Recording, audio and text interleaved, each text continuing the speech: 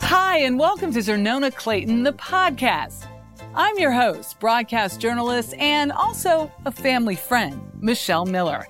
And we'll hear from Miss Clayton, or as I like to call her, Biggie, Big, or the queen of the town. She is an incredible, wonderful, brilliant woman who for the last 93 years has been an activist, a civil rights visionary, and a broadcast media pioneer. Oh, what a life she's led. Take me back. I think of you and I think of your sister, Little, and I think about how both of you had such courage and such just zest for life. There was no mistaking either one of you were on an adventure, and you called it life. But where does that come from? Oh, I think we had it in us that we had some place to go, and we were going to get there. One day in the fourth grade, the teacher measured us for our height because we were getting new robes for the choir and for activities at school. And I found out I was 4'11", because we didn't measure folk in the house, in our home. Little and I were the only ones who were 4'11". Everybody else was taller than we were. But it somehow, instead of making us feel shunted, we were propelled to make this height something special. 4'11" didn't sound tall, but we could make it tall.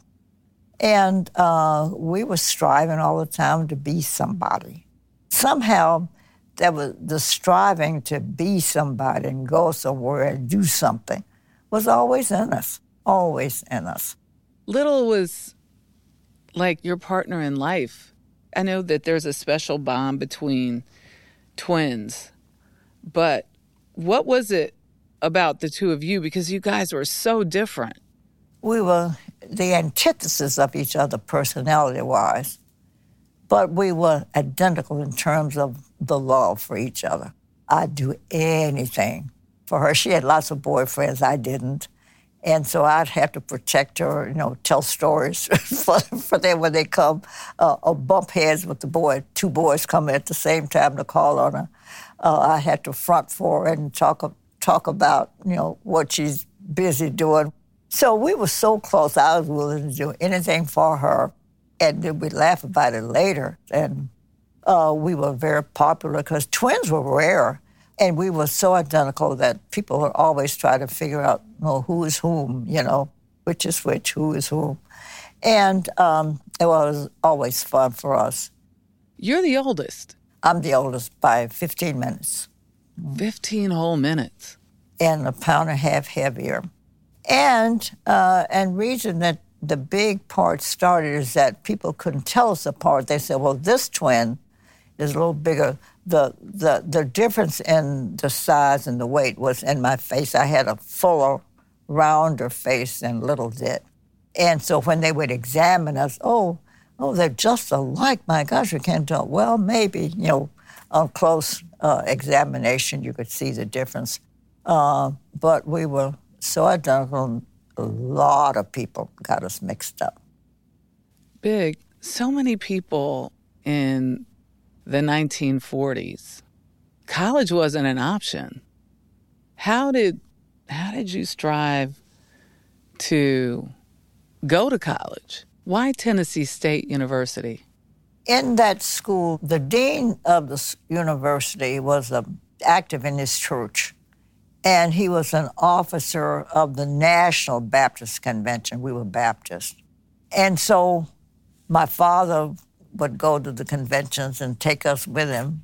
In the group was the dean of the university who said, oh, we'd love to have you girls at our school. And so they really encouraged us to come to that. But I'm glad I did because we had wonderful, wonderful teachers and instructors and friends who had gathered there. Most people were from Tennessee or the South. And we were both concentrating on good grades, made the dean's list every time it came out. So each year brought about its own joys. For instance, when we came along as juniors, someone came up with the bright idea, why don't we make the twins a double Miss Tennessee State? How do you do that? They said, oh, you just nominate them. We were nominated for the Mrs. Tennessee State. And almost the won. Mrs. What was the campaign? What was your slogan? Two is better than one. So she went from Oklahoma to Tennessee following you, Tennessee to Illinois following you, Illinois to Los Angeles following you. But when it was time to go to Georgia, she didn't go. Well, there's some other things that preceded that. When you get married, it's usually you and another person, your husband. Well, he took little on our honeymoon, so the three of us went on our honeymoon. Biggie. Yes. Biggie. I know people had to talk. Yeah. People had to talk. We didn't care. And Christmas, I remember the first mink coat I got. He bought me a mink coat for Christmas. He bought little one also, just like it. So he bought 2 mink coats. And this was Ed Clayton. Yes.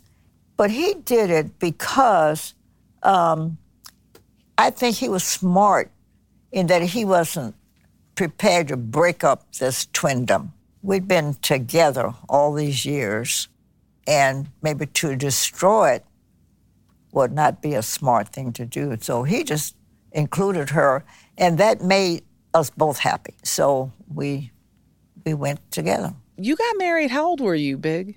The first time I got married, 27, I think. Which was kind of late. Yes. I was in no hurry to get married. I had a career. I wanted to do so much. I was fighting the dragons of prejudice early on, and I didn't have time. And I also didn't have patience with boyfriends. How is Ed Clayton different? I mean, what attracted you to him? Oh, gee. I think it was the way, the courtship went. I was what the people call popular, but it was not anything that he was with Jet Magazine. He was the editor of Jet Magazine, and so he was accustomed to women trying to get in the magazine. I wasn't trying to get in it. I was trying to stay out of it. Everybody wanted to be, publicity. We had gotten so much. See, Little and I got so much publicity as youngsters that publicity wasn't anything, so appealing and necessary for us. So would you consider yourself an accidental activist in the sense that, you didn't go into this thinking you were going to be marching or how did you go into this? I knew a little bit about the movement before I joined it.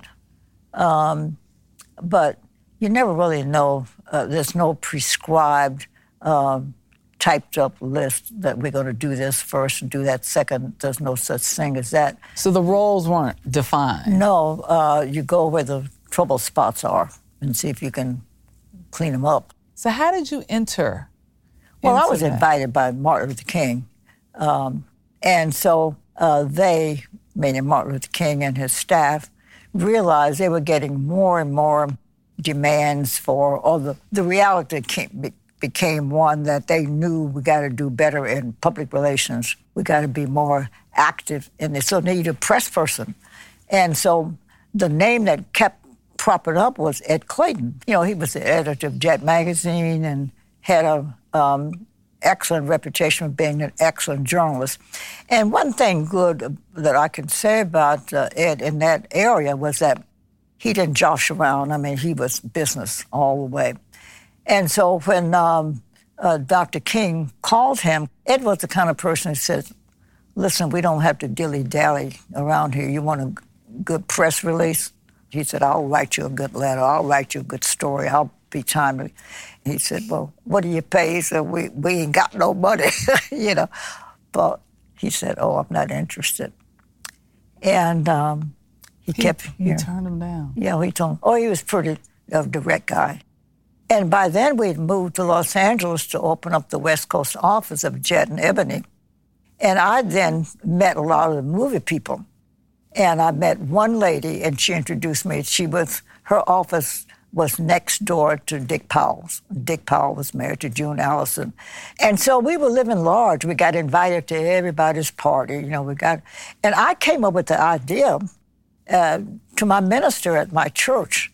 Said, have you ever had a fundraiser at any of these people's homes and movies? There are movie stars everywhere here. And you ever, dime a dozen. Yeah, you ever been to what? No, we never thought of that. But I said, well, let's think about that. And so I had my church. I said, well, let me be chair of one of these fundraisers. And the first person I asked was Dick Powell. So I helped raise a lot of money through my church for the first time, Black people being invited to those movie stars' homes. They loved it. Where it used to be that Black people weren't on the streets of Hollywood after 6 o'clock. Dark time, you go home, except the help. Nobody was in Hollywood after dark. It was the sundown town? Yeah, and with, it doesn't matter. 6 o'clock was the deadline. Now, it wasn't written anywhere, it wasn't a law, but everybody who lived there knew what the practice was. You don't get caught in Beverly Hills and Hollywood after 6. And only the people who worked on the places, they used to say, were living there. But those same people lived and had their permanent homes on the Black side of town. But it didn't matter to me. The thing is first to be thorough. I wanted to be sure I wasn't leading the pack to the wolves. I wasn't that crazy. So I would check it out, that they're decent people. And when I go visit my friend and Dick Powell right next door, I'll ask him about what's so-and-so like, and do you know Martin Luther King? And, I prepped him. So I knew what I was doing. Doing fundraising is an art. Had you met him then? No. Oh, I had met him then, yes. So when you were in L.A., you knew Dr. King? When you were living in Los Angeles? Did I know Dr. King? No, I didn't. Just sending money. You were sending money to the cause. Yeah, when you were in Los Angeles. But I read everything, right. All the Black press. You know what's going on in the Black community by reading the Black press. So I knew what was going on. And then I lived with a journalist, so we knew where all the trouble spots were. When did you start working, more closely with the Kings? The first day I hit town. So what were you doing with them? Well, mine's a funny experience. Well, the office they gave me in the building where Martin Luther King's office was I was right at the door. It's almost like the greeter, But one of the early lessons I learned is that when you move within the United States, if you move just from city to city, you can transfer your good reputation to the next city and saves you money because you don't have to pay the service charges for getting your gas, your lights, gas, and water, and so forth. But when I applied for our service, there was a fee attached. I paid over $300 and $50 here, $100 there.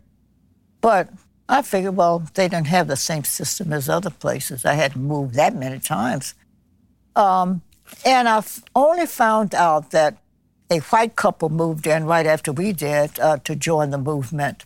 And I said, I can be helpful because we just recently moved and you have to pay a deposit on your utilities. And then I found out that she went and got her utilities today to ask a few questions. She got hers. You didn't have to pay the deposit. She said, no. And I said, oh, my goodness. So I found, there's something doesn't smell right here. So I asked one of the girls who lives here, and had been here a long time, I said, give me an address in a white neighborhood that's clearly a white neighborhood. And I want to use that. So she did. So I called a utility company. I said, I'm just moved here, and my address is 123 Maple Street. Do I have to pay a deposit? She said, did you have service in your previous location? Yes. Oh, you don't have to pay a deposit? You're kidding. And I said, now, what's your name? And she told me. We were 5 minutes away from the utility office. Found out that they only charge Black people deposits. So I broke down that thing just by, complaining. Well, a victory is a victory. When you win one, you'll try the next one. And the other one was in Los Angeles. Everybody who ever visited Los Angeles would brag about our streets being so clean. You know, nobody had trash in front of your house. And it's because they would lay the law down to you. They always told you your street will be clean on Wednesday. They meant it. Now, you decide to park on Wednesday, you'll find trash on top of your car, under your car, or in your car, or a ticket too. So that's why the streets were clean. They kept those streets clean by ordinance. Well, while I was getting situated, I said, oh, by the way, what's the day for cleaning Auburn Avenue? They didn't know what I was asking, you know. They didn't even clean the streets. So they never heard of my question because they never had that service. They know what's on. They don't clean the streets. They got to. The city does that. So I called the city. I said, when's the last time you cleaned them? Well, our equipment's broken down. Well, when was the last time you cleaned the streets? They couldn't even find a record where they'd ever cleaned the streets. And I said, oh, we got to do something about that. And I broke that down. And so I went to Atlanta and got busy the first day I was here. Seems like you had a checklist. You know, I was the one that people would say, oh, we got a problem. Can you help us solve it? So I said, is there a tract to my front door that said, here's the problem solved, you know, come here. Doctors could not practice in any hospital in Atlanta except the public hospital. They were barred from going to better hospitals.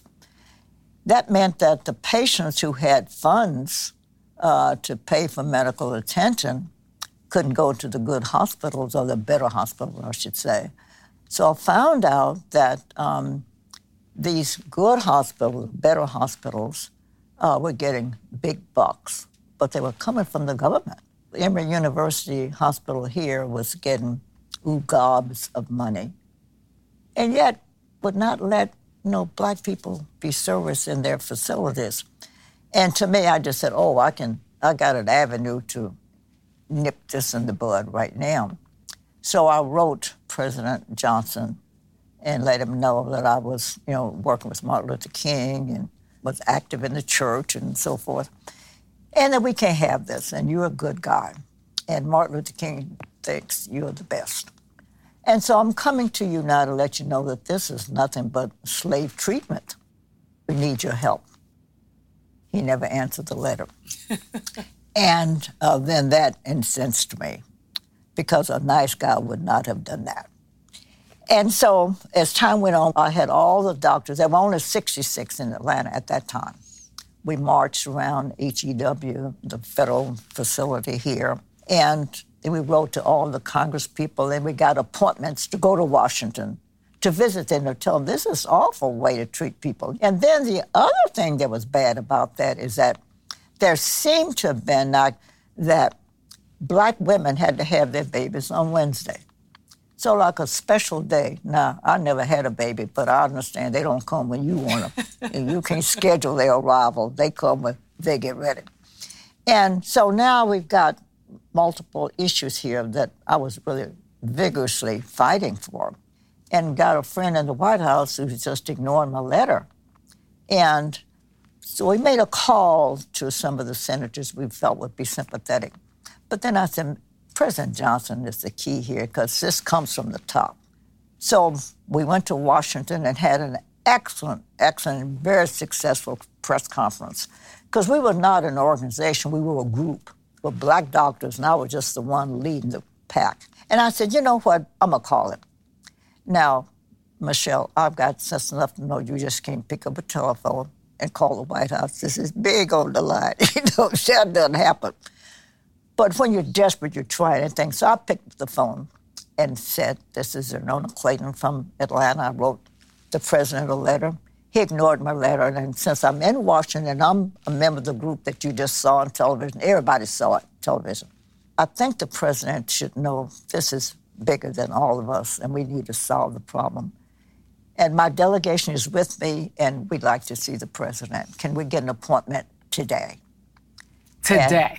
Today. Like now. Now.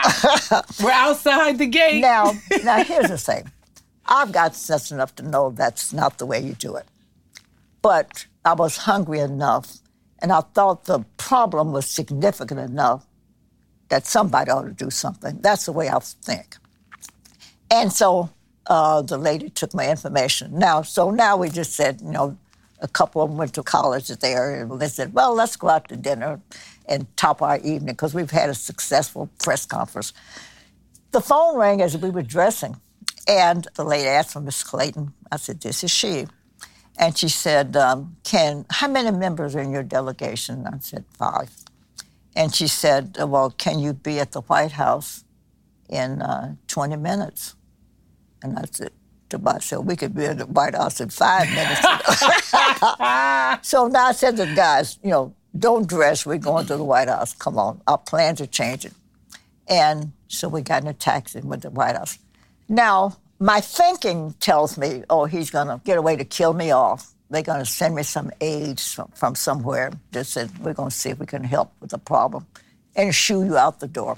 I figured that was going to happen. So now we're sitting in the thing, and the funniest story is that these doctors had never been to the White House either.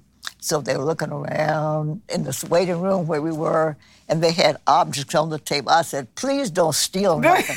I said, because I'm sure the president's got some cameras in here somewhere, so don't steal nothing, And everybody fell out laughing.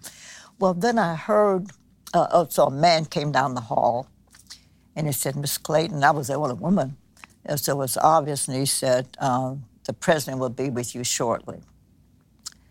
And so now I still have not accepted the reality that the president is really coming. They're just teasing me to make me feel good, so I'll leave and leave them alone. And so he left. President Johnson's voice was distinctive. You could tell it anywhere.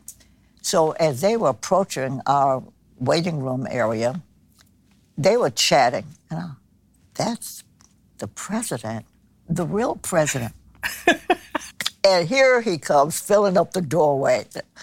And he fell out laughing. He said, so you're the one who wrote the letter, said, I wasn't a good guy. And I said, well, Mr. President, my boss just talked about you so glowingly that you were such a nice guy. And then all I did is wrote you a letter just to inform you that people are suffering and nobody seems to care. And for a nice guy, that was not what I expected. And he laughed. And so he gave me the moments to talk about the issue and then said, well, we're going to check into it. And then told us goodbye. Well, it was a good 20 minutes, 30 minutes maybe that we were there. But guess what the president did? He thanked me for being vigilant with the problem. Now, I was fighting for black doctors in Atlanta because that's all I knew, really.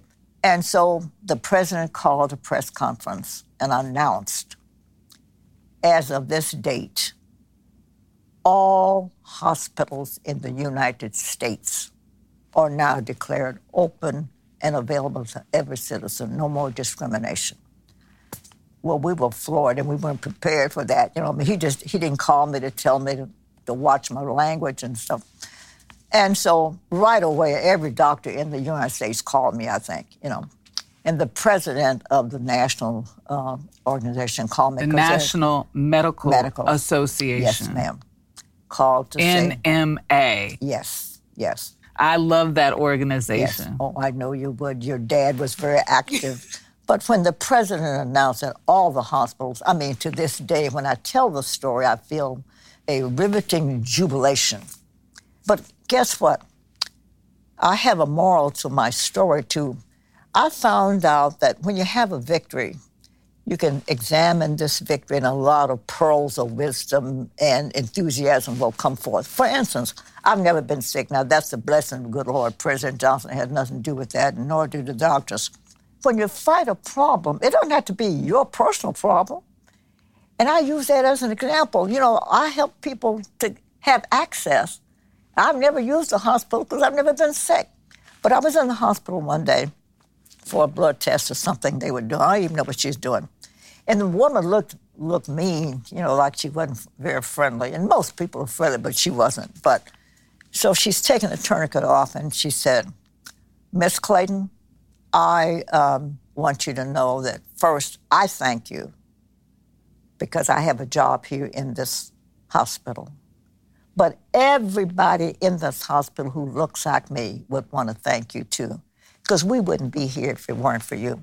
See, what happened, Michelle, is I was fighting one issue, the access of Black doctors being available to go to these other hospitals. I didn't realize how many job openings that created. Like she told me that everybody here who's Black owes you because of the fight that I helped to lead. And if that doesn't make you feel good, nothing will. And it doesn't have to be for you. And I tell people all the time, do good, even if you're not the beneficiary. I'm thinking about that because I think you had the access. There are a lot of people with that, but they sort of keep it to themselves. Yeah. And so what would you tell people like that? It was like knowing, like to kind of go out there on a limb. Well, I really don't want to be critical of everybody because I don't know everybody.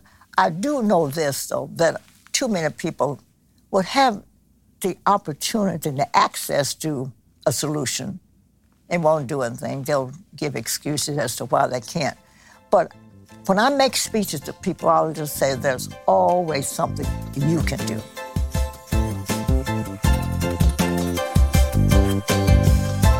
Thank you for joining us for our special podcast series with the incomparable Zernona Clayton. If you enjoyed today's conversation with Big, we hope you'll come back next time for more insider stories and reflections from one of the first ladies of the civil rights movement. Subscribing makes it easy. You can find us on Apple Podcasts, Spotify, YouTube, or your favorite podcast platform. And please be sure to rate and review us to help others find the show.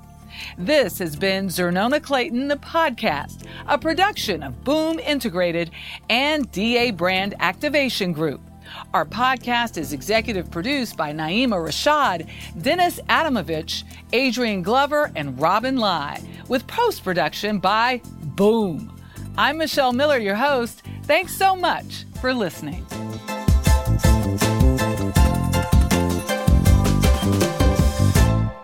And don't miss the documentary, Zernona Clayton, A Life in Black and White, available anytime on Brown Sugar, Bounce TV's subscription video-on-demand service. Download the Brown Sugar app today on your phone, PC, or smart TV. Go to brownsugar.com for more information.